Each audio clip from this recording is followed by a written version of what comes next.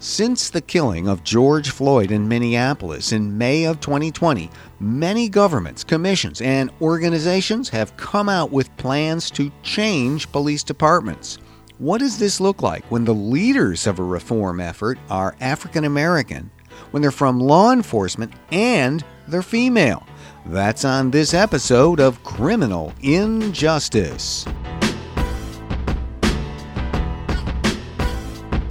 Criminal Injustice is a listener-supported project. Become a member at patreon.com/criminalinjustice.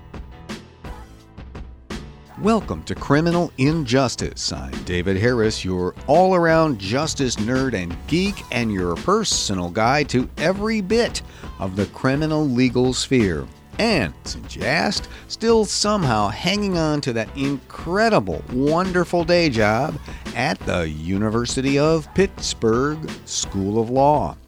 Now, when George Floyd died under the knee of Minneapolis police officer Derek Chauvin at the end of May 2020, and the video of Mr. Floyd's last minutes of life circulated across the country and around the world, the reaction was immediate, it was loud, and it was large.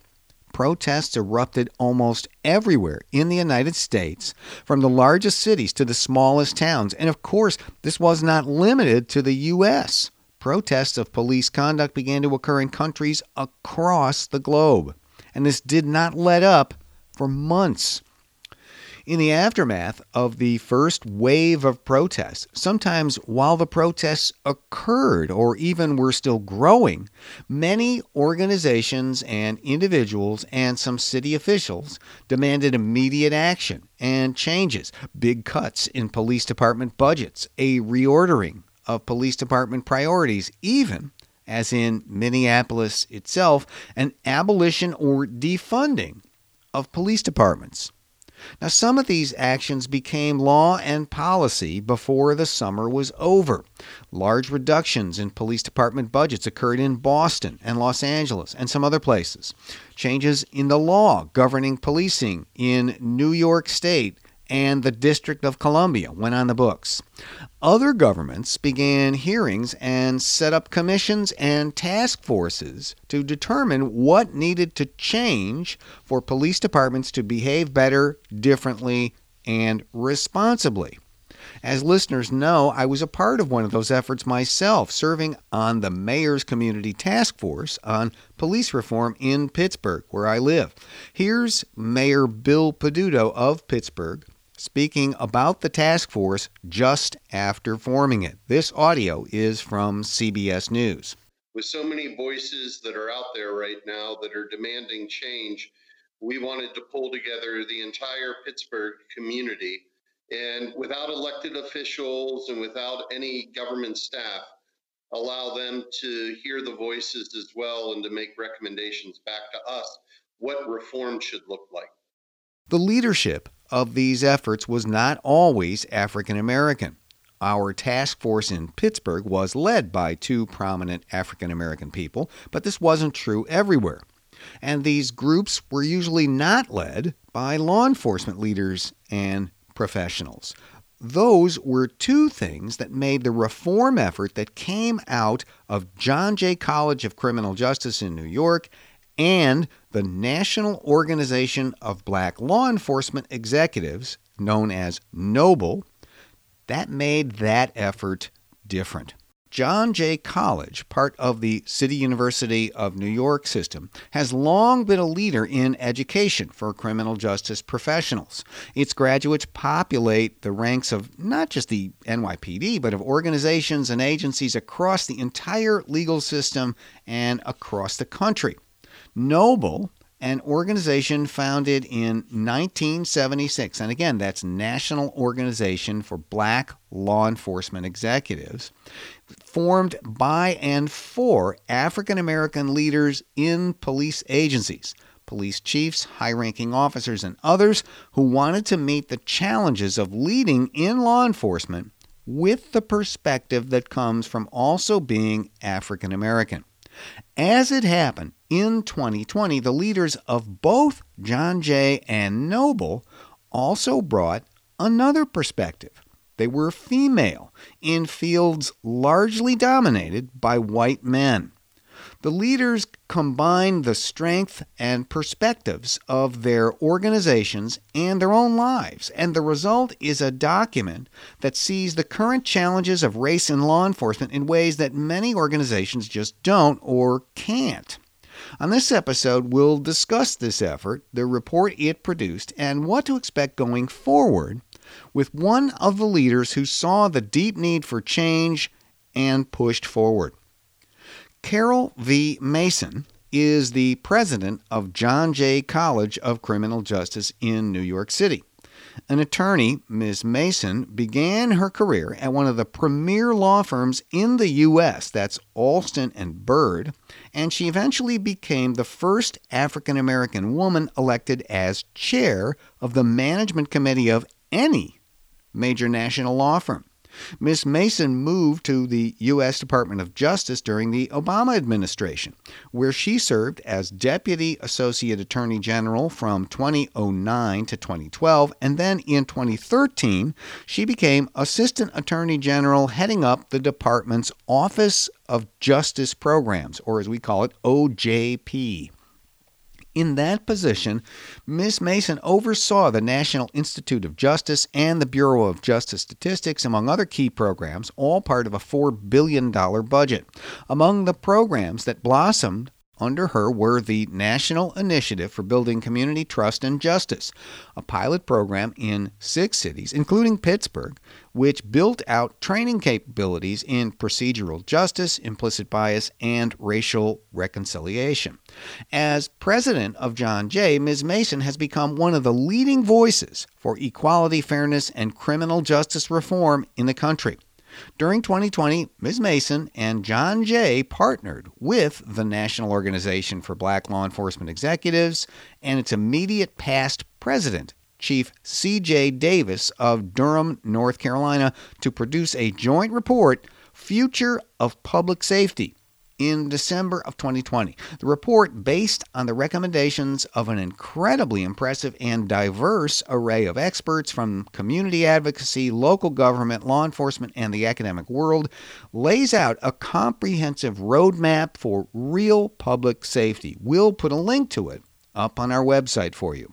President Carol Mason, welcome to Criminal Injustice. Thank you very much for having me, David. I'm looking forward to this conversation. Well, me too.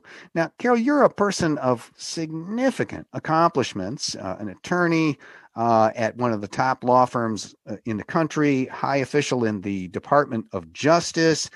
You're also an African-American woman, and you're co-leader of this project. That was Chief C.J. Davis of Durham, North Carolina, their police department there, and the immediate past president of Noble.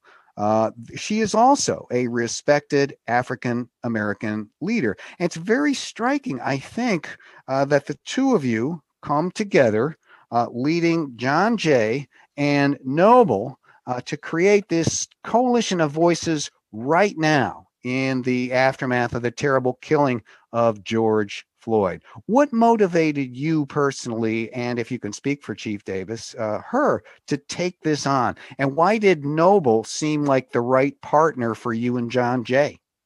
Well, thank you for that question and giving me the opportunity to talk about a project that's near and dear to my heart. The origin of this, as you mentioned, was the National Initiative for Building Community Trust and Justice.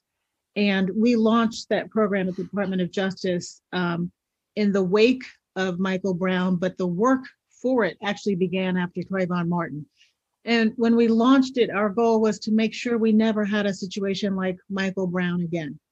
And as you mentioned, Pittsburgh was one of our pilot sites, but Minneapolis was also one of our pilot sites. That's right. So in the summer of 2020, when George Floyd was killed so horribly in front of all of us, it was a gut-wrenching experience for me, because we had spent millions of dollars, as you know, and years in these communities focused on racial reconciliation, procedural justice, and implicit bias. And to see what happened with George Floyd happen on camera caused me to think that I had failed in what I set out to do with the National Initiative. Then after a lot of soul searching and talking with David Kennedy at John Jay, who ran that project, and re-examining what to do, and listening to the national conversation, I said, as a Black woman who is president of John Jay College of Criminal Justice, which was founded as a police college in the 60s at a similar time of social upheaval, I thought, if I can't help the country figure out how do we move forward, then I'm not doing my job. Right. So I set out thinking about how to change the national conversation around stop thinking about funding or defunding the police or abolishing the police, and take the conversation back to what does public safety look like? What does a safe community look like, and how do we get there?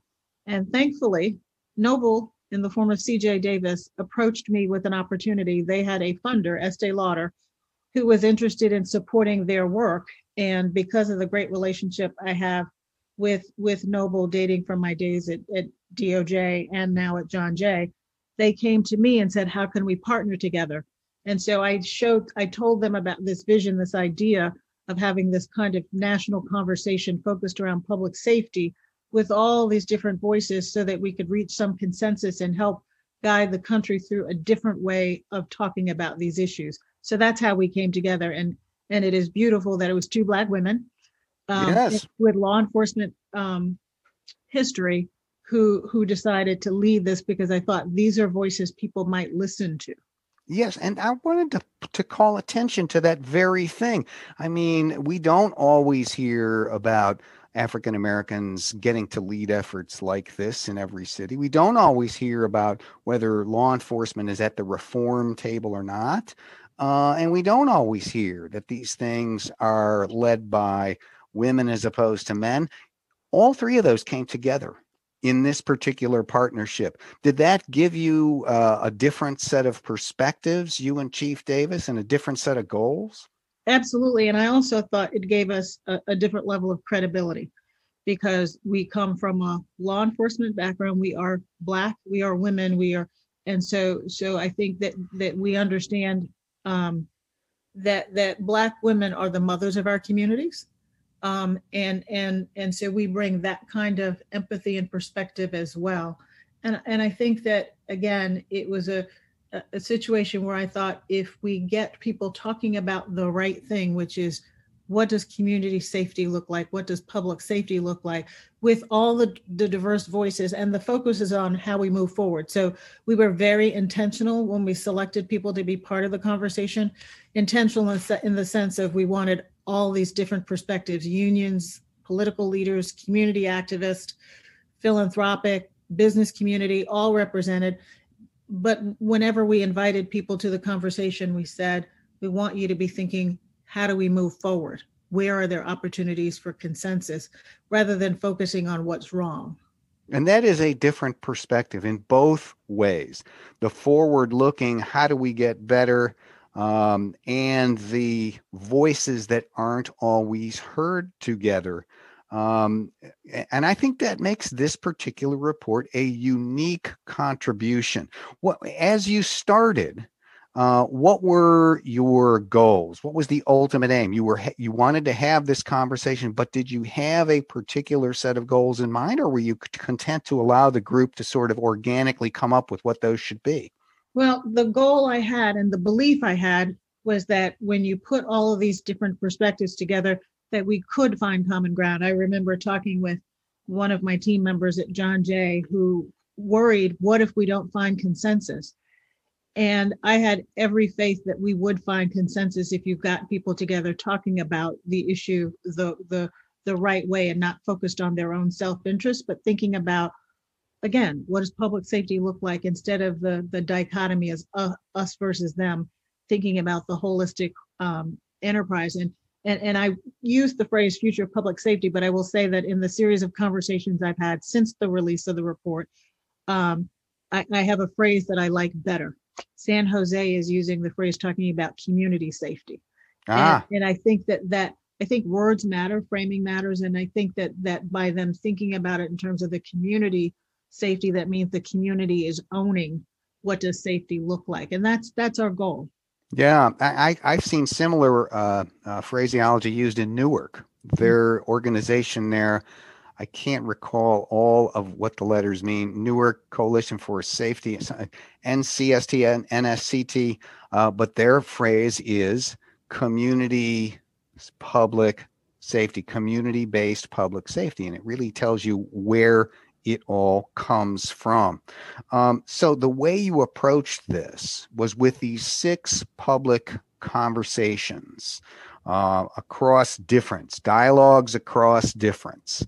And I've been involved in some things like that here in Pittsburgh and in some other places. This isn't always an easy thing to do, but it gives you an opportunity to get very different voices at the table than the sort of usual suspects who are going to tell you this is how we do it because we know the answers.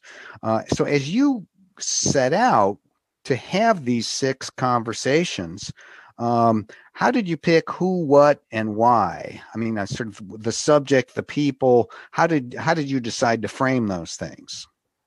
Well, it was an iterative process. We talked and talked, and so I engaged an outside firm, the Rabin Group, to help do a lot of the logistical work for us. And so we had calls with our team, meaning John Jay people from Noble, and the Rabin Group multiple times a week, thinking about, and they kept pushing me about what's the outcome look like? What is it you want to see at the end of the day?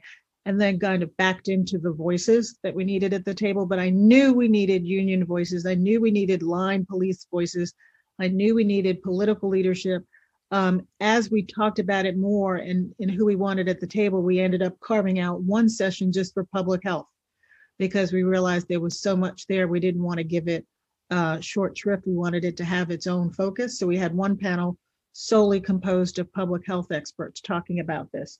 And so that's how we backed into it. The themes were defining public safety, and it was we laid it out in a sequential order intentionally. We started talking about how do you define public safety? What does public safety look like beyond the police station? Again, so that we can get people to understand that police don't own public safety. We as a community do. Then we had the public health session. Then we had talking about investments, because there's this language about abolish and divesting. The question is, how are we going to invest in public safety? And then we talked about, and throughout the underlying theme throughout all of this is, as we talk about this, then what is the role of policing? When we understand that the community owns public safety, not police, what's the role of policing? So we ended with a session talking about recruiting, skills, and training. So that was the framework so that we could get to consensus around some of these themes by the end of the conversations. Wow. Okay, so you're going to cover a lot of ground. You have a lot to discuss, and you're taking it from an unconventional point of view, community ownership of public safety. You're including things that a lot of people don't think of in policing or public safety, things like public health. And all of this is brought together in these conversations. And from reading the report, it seems like that you came out with 9 very strong points of consensus. 9 is, I mean, that is pretty good. And a lot of them, I think, reflect many of the elements of the conversation that you had. So what were those 9 points of consensus? And I will say that when we reached 9, I was ecstatic. I was going to be happy with a few, but the fact that we identified 9 said a lot about the quality of the conversations that people were willing to have on a tough issue.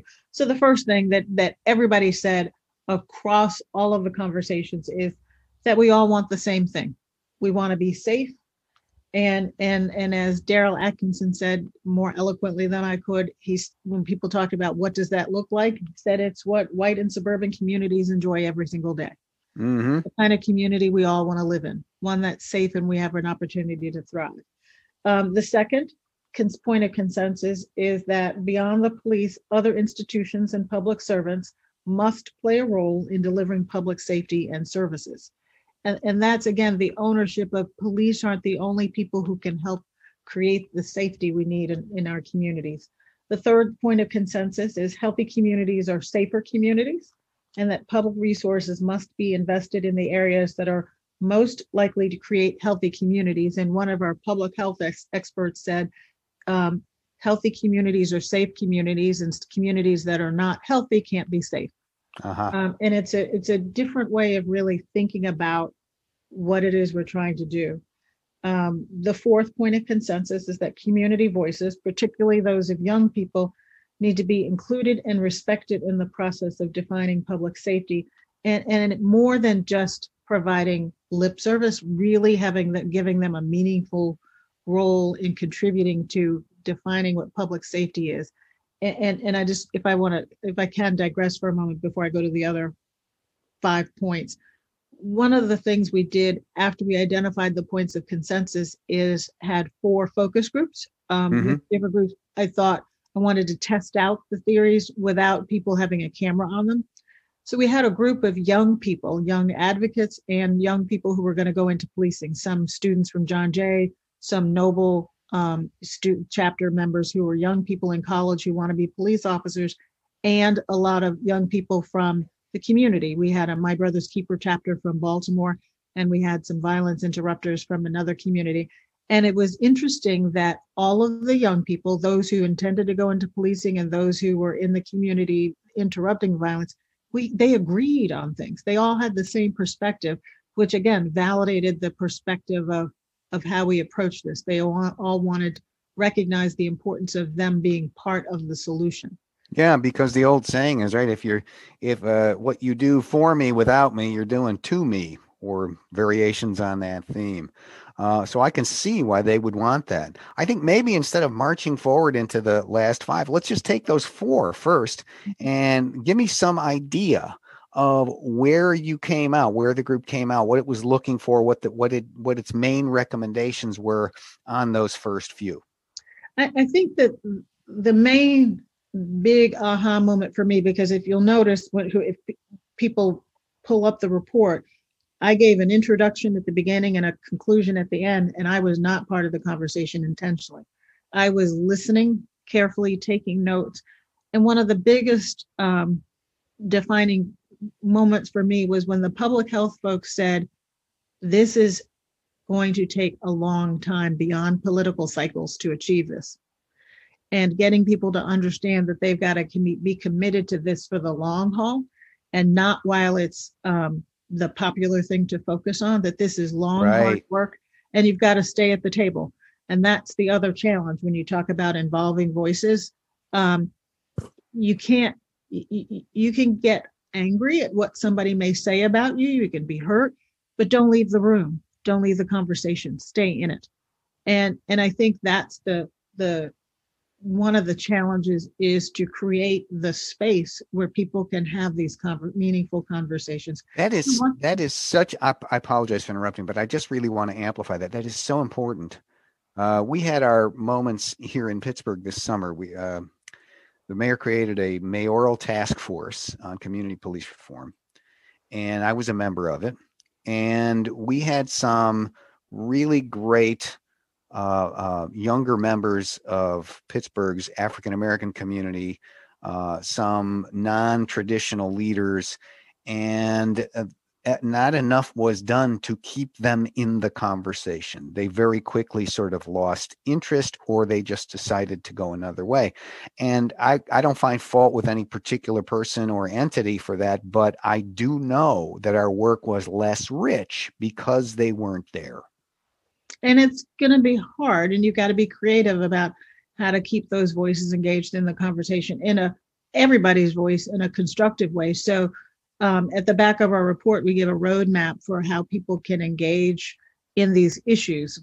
Data is important, and I think data is critical to use it to drive the work so that you can assess what you're doing and see if it's meaningful. But you've got to look at systemic change, and I think that we'll get to this later, and we talk about recruiting and training, but I think that engaging the community in how you train officers can create a new paradigm about how officers interact with the community. I think giving the community an opportunity on a regular, consistent, sustained basis to provide input on what's happening with not just policing, but all the service providers in the community help give you information and data to determine, are we doing the right things? Is this happening the way we'd like to? How does the community see us? I know you're from Pittsburgh, and I know that you know that we did the implicit bias training, and you all asked us to come in and not just train the sworn officers and folks in the department, but also to work with the community. Yes, and And it's that very was pretty successful novel. too. Mhm, Yeah. mhm. hmm And I And think by that- the end of that process, the community and police were training others together. Please excuse my interruption. No, that's you went through it. That's, to me, those are key things. There's no magic formula.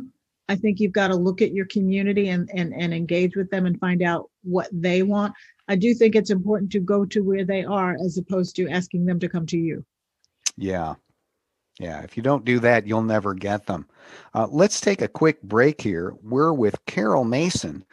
She's the president of John Jay College of Criminal Justice in New York City. And she was also one of the co-leaders of a remarkable report called The Future of Public Safety. It was done in partnership with Noble, the National Organization for Black Law Enforcement Executives. Why don't you stay with us? We'll be right back.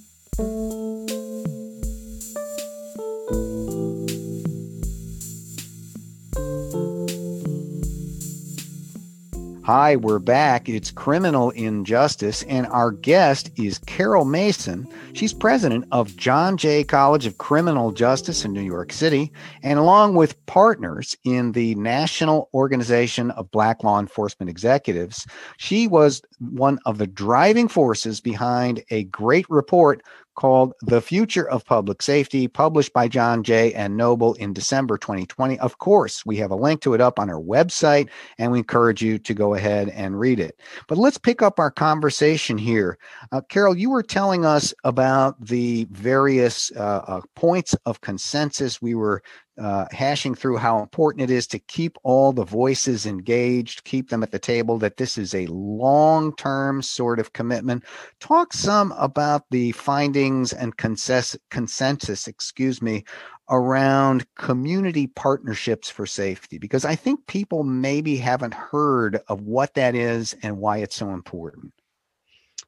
Well, I think that there are many examples, and then at the back of the report, we talk about some. At John Jay, we have an initiative called the National Network for Safe Communities, and it involves all partners in the community to help deliver public safety, because that's what we're talking about, is how to create public safety. And I think there are models such as involving young people who have been criminally justice involved in interrupting the cycle of violence. It means making sure that we focus on and thinking about how do we address the trauma that many young people in our community have experienced by witnessing violence or being victims of violence themselves, and what role others in the community can play in addressing that trauma, recognizing it and interrupting it. It means working with your political officials and representatives to make sure that there are alternatives to calling 911 when someone has experienced a crisis. Chief Danielle Officer, Commissioner Danielle Officer from Philadelphia. It's not Danielle. Can I break? Yeah, you can. Her name is Danielle Outlaw. Yeah, I was going to say, but Danielle Officer. You were close. John Jay. No, there's a Danielle Officer at John Jay. That's why I did that. All right, I'll start over. Sure, go ahead. That's not her name. Commissioner Danielle Outlaw from Philadelphia made an observation that resonates with everyone, I think. It's that we end up criminalizing encounters that should not be criminal encounters because the only place we have to call is the police. Amen. So if somebody's having a mental health crisis, the only place they have in many communities to call is 911. When there's a homelessness issue, when there are all these things that are really social issues that should not require a criminal response. So I think we've got to look at communities and figure out how do we form other community responses to these issues. There are wonderful nonprofits, grassroots nonprofits in communities that ought to be engaged. One of our other panelists in the opening session talked about that we always focus on the big nonprofits instead of looking in our own backyards. for the people on the ground who know the communities and are doing that great work. But that to me is what community response and community ownership of public safety looks like. That is so well said.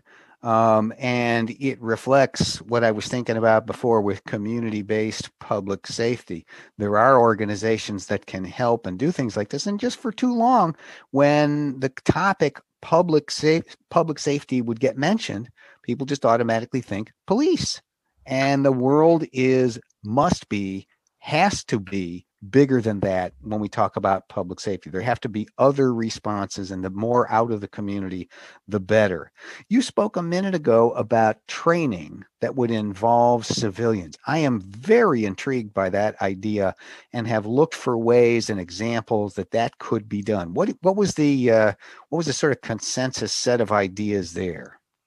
Well, I think that the consensus view was that we need to have police officers, law enforcement officers view themselves as guardians of the community, which is not a new concept, right? As opposed to warriors, but language matters. So we've got to stop using terminology like war on crime, war on drugs, because that creates a certain outlook as you approach the work versus approaching the work as you are the community, you're part of the community, and you're working to create this safer environment. One of the things I've been, since George Floyd happened, I have said yes to any conversation anyone asked me to have about this issue, and it predated our report. And I was in a conversation in Minneapolis earlier in the summer of 2020. And one of the community members there talked about that the community created a profile of what characteristics they wanted to see in the law enforcement officers in their community. That's revolutionary, to ask the community to define what do we want to see in the officers who are going to police our community, and giving them that kind of voice and thinking about what are the skill sets and characteristics they want. The other thing that we talk about is that it's not about training, because training, it's about educating, attracting the right people to the profession and equipping them to do their jobs the way we'd like them to do it. And it doesn't stop with when they come in through the academy. It's got to be throughout their training. And I will say that I'm a proponent of changing the language of how we bring in new police officers, and stop using militaristic kind of language. They're not going through boot camp. What we want them to do is develop a set of critical problem solving skills, social skills, the ability to really support the success of their communities, and when necessary to protect it.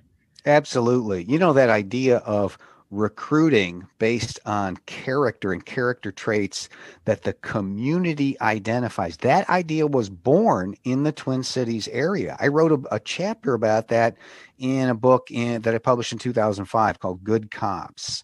And, when you start thinking of things that way, asking people what kind of character traits or skills do we, the community, want officers to have, boy, you can make a difference in a hurry. So, you might think, I don't really want somebody who's most suitable for confrontation. I want somebody who's more suitable for communication. I want those skills. I want somebody who'll get out of a patrol car and go speak with a group of young men hanging on a corner, not somebody whose first idea is to go arrest them. So I applaud that idea. I just really think that kind of community involvement in training and training that goes beyond just the academy is really key. What was the approach in the report to the issue of transparency? I know that came up too. Data is critical. And in the roadmap we give in the back, we give some suggestions about the kind of data that this community group ought to collect, ought to ask to be provided and have on a regular basis. So it's about budgets, but that's just the tip of the iceberg. And I do believe in the concept that Nick Turner at Vera uses, budget justice. but it's also looking at the data of what your 911 calls are about, seeing who's making them, where they're going, why they're, so you can look at it and see what services are really needed to address the issues. If you see that you've got a lot of calls about mental health issues, then you know you need to shore up your mental health services so that that people aren't winding up in crisis. And my view is we don't want to just deal with giving people an alternative to addressing the crisis. We want to prevent the crisis. We all know that we need to be investing in mental health preventatively. We need to be investing in education, jobs, quality housing, food, all the things that create a healthy community. But look at what the calls are telling you are happening in your community so that you know where you need to shore up the social services safety net. Absolutely. Yeah. So often the related concept that goes with transparency is accountability. How did you approach that? We are still approaching it. I'm working with the National League of Cities. They had just announced a couple of weeks ago their new initiative, their task force to reimagine public safety.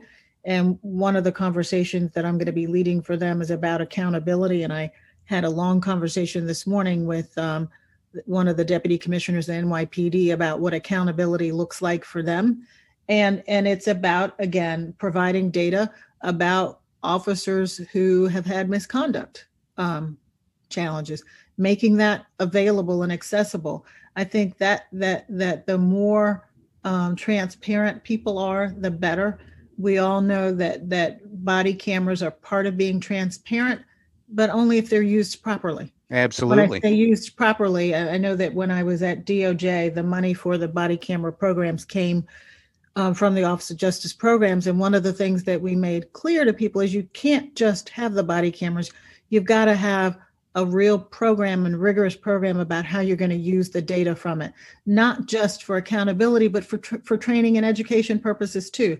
So somebody needs to be regularly looking at the film to see what the encounters are looking like, whether there are opportunities to improve how you're preparing your officers, whether there are issues where you could spot that there's some challenges particular officers are having before it becomes a problem.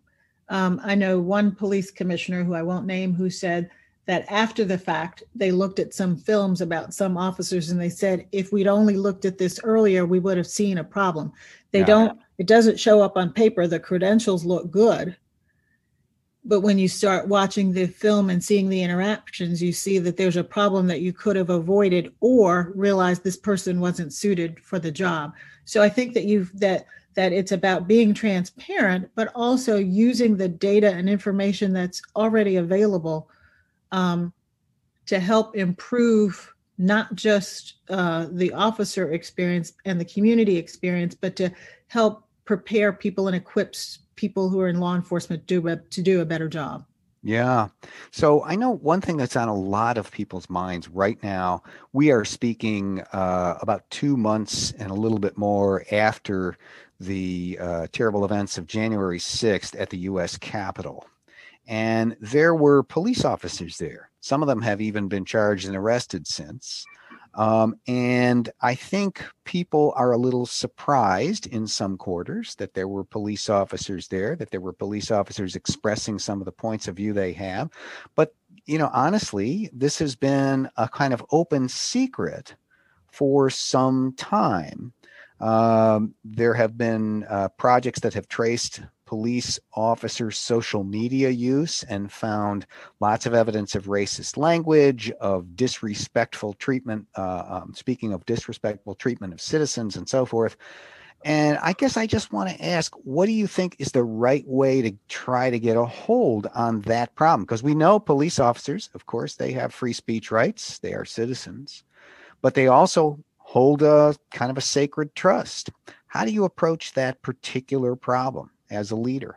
So what's interesting, our 8th point of consensus says society must address how police departments think about and address issues of race, racial animus, and implicit bias. Neither police leadership nor community members should have any tolerance for law enforcement officers with a history of or tied to racism and injustice. And so I think that, it was interesting. We got consensus on that. Mm-hmm. That- And that- and and I you had law enforcement on board too, right? Mhm, Yeah. yes. And I think that the challenge is that most officers want to do the right thing and do the right thing. And people use the phrase "there's one bad apple," but I had a law enforcement chief I was in conversation with say, "This is a profession where we can't afford to have any bad apples. Uh-huh. Just like you don't want a pilot, you don't want to have a pilot and say, oh, that's just one bad pilot. Well, no, you don't need that. That's Risk is too high. Exactly, and the institution's too important. And so you've got to figure out how do you make sure that your profession reflects the trust the community has given you to not just protect them, but you have power. You have power over life and death, and you need to make sure that the people who wear that have the privilege, because that's what it is, the privilege of wearing that badge and having that power reflect the values of not just the community, but this country, which says that we're all supposed to be respected and have an opportunity to succeed.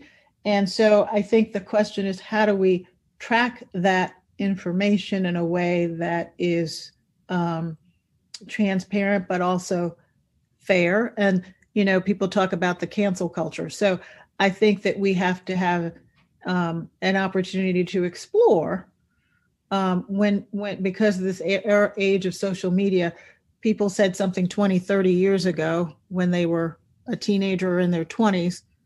Do we hold them accountable for that same language in their 50s? I don't have the answer to that, but I do think that we need to give people an opportunity to grow and develop. But if they are actively members of a white supremacist group, it's a challenge to believe that they can fairly police communities of color. Yes. Thus the zero tolerance idea for actions and beliefs in the present. Right. Yeah.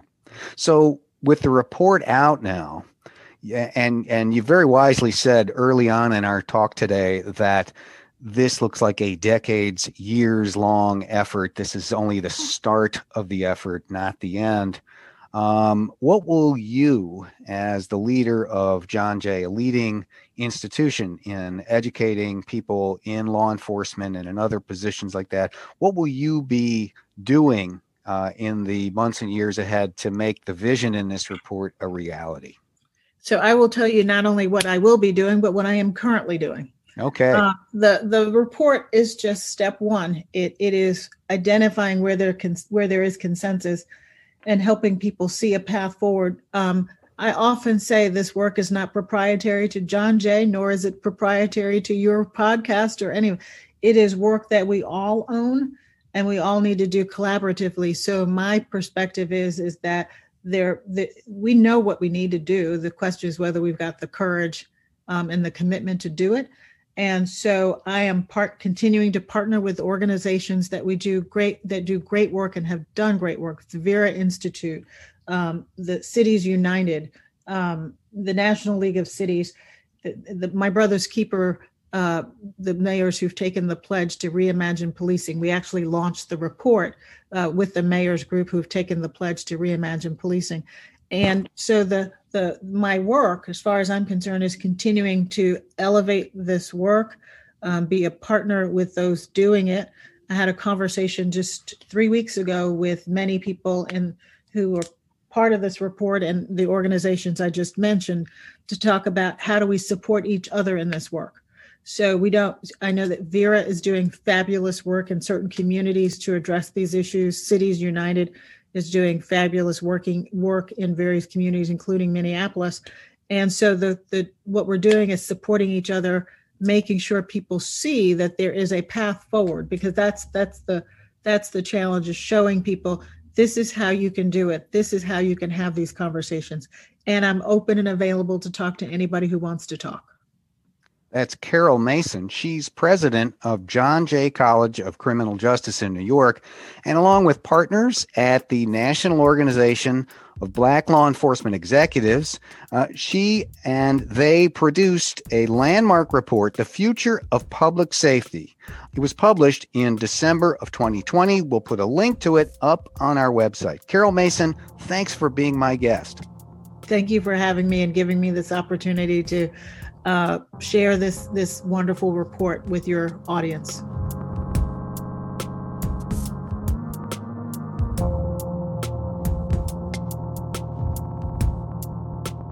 And now let's wind it up as we do on every episode with another edition of Lawyers Behaving Badly. And this episode's Lawyer Behaving Badly from the Philadelphia Inquirer, Law 360, the Daily Local News, and the ABA Journal News Online. This is lawyer Joshua Janus, formerly of Downingtown, Pennsylvania. The trouble started for lawyer Janus with an ethics investigation more than 5 years ago. Back in 2013 and 2014, lawyer Janus was an associate at another lawyer's firm. We won't use that lawyer's name because, well, he wasn't behaving badly. We'll just call him law firm partner. In a series of meetings and reviews, the law firm partner noticed something odd about how lawyer Janus was handling clients, the fees the clients paid to the firm, things like that. During a private meeting with the law firm partner, lawyer Janus admitted that he was, quote, messing up at work. What's that mean? Is messing up some kind of technical legal term? Lawyer Janus admitted that when he handled the firm's clients, he was sometimes taking the fees they paid the firm, which should have gone into the firm's client trust account in the bank, and keeping them for himself. We do have fancy legal terms for this in the law, such as conversion of assets, but you might know it better as stealing. Lawyer Janus admitted all of this and agreed to repay the money he had taken. But then, well, I'm sure you would have guessed, there was more fraud and theft discovered and even committed after the Come to Jesus meeting with the partner. Law firm partner had, of course, had it, and Janus resigned from the firm, no doubt one step ahead of being canned. Law firm partner then filed a complaint with the Pennsylvania Bar, which, in its investigation, found even more behaving badly, lying to clients, taking money from them he wasn't entitled to, and lying to judges. Ooh, yes, messing up indeed. By the time the case made its way through the disciplinary system in Pennsylvania, lawyer Janus had seen the light and was prepared to admit his wrongdoing. Or maybe it's more likely that he was caught so red-handed that there was nothing he could possibly say in his own defense. Whichever it was, he agreed to a 5-year suspension of his license to practice. However, that wasn't the end of the matter because all this resolved was his professional misconduct. And as bad as this was, some of that professional misconduct went beyond merely behaving outside legal rules. Remember that stealing? So those allegations were referred for a criminal investigation, and while it took a few years, lawyer Janus eventually was convicted for collecting those fees, to which he was not entitled, all while doing little or no work for his clients. So, end of another story of lawyers behaving badly. No, it's not. Because in the course of the investigation, more bad behavior was discovered. What would you do if you found yourself suspended from practice, your marriage in trouble, but also with a propensity for messing up? In particular, what if your tastes ran to lots of online porn, expensive outings to strip clubs, and spending money on your girlfriends, who by definition are not your wife? Where are you going to get the cash for that?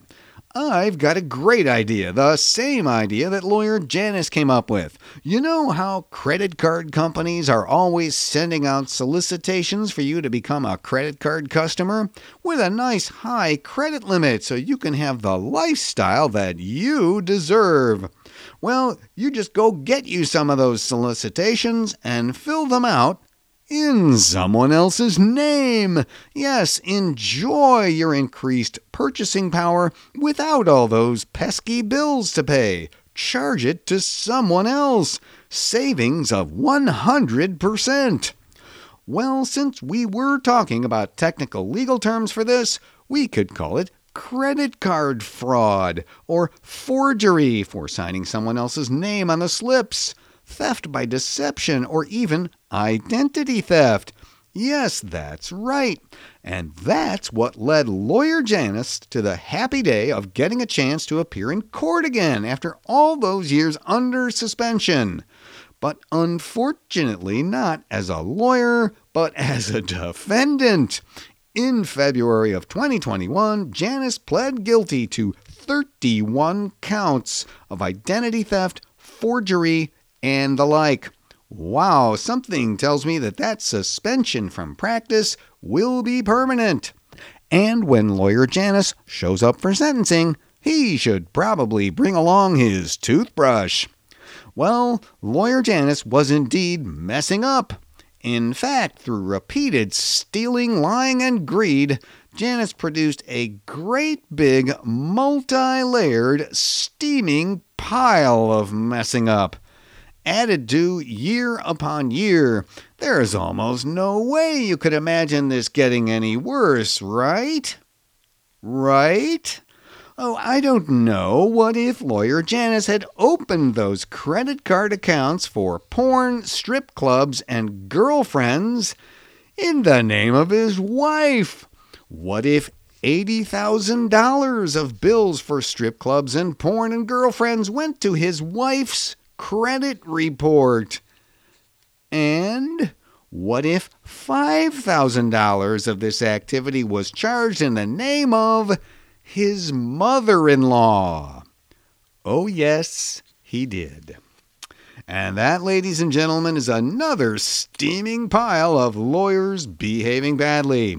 And that wraps up another episode of Criminal Injustice. Subscribe to Criminal Injustice with our RSS feed if you haven't already, and share us all over social media. Review us, please. A good review will help people find us. Check out our website, that's criminalinjusticepodcast.com, for all of our interviews, our news items, and more stories of lawyers behaving badly. Got a question about the criminal legal system? Go to the Ask Dave tab on our website and see if I can give it a whack on the show. You can also call in your question by leaving us your first name, where you're calling from, and your brief question. Call 412-407-3389. Again, that's 412-407-3389.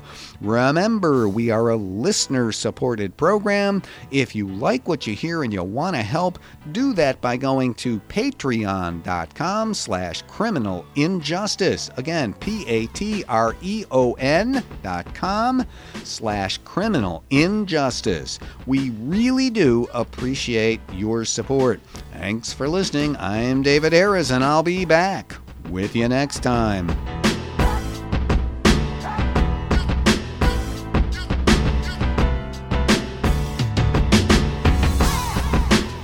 Since George Floyd's death, countless advocates, government officials, task forces, and commissions have made demands and proposals for police reform. But one reform advocate took a novel approach. She went inside the police organization and joined up. Police reform seasoned with an insider's view. That's on the next episode of Criminal Injustice. Find it on Apple Podcasts, on your favorite podcast app, or at criminalinjusticepodcast.com.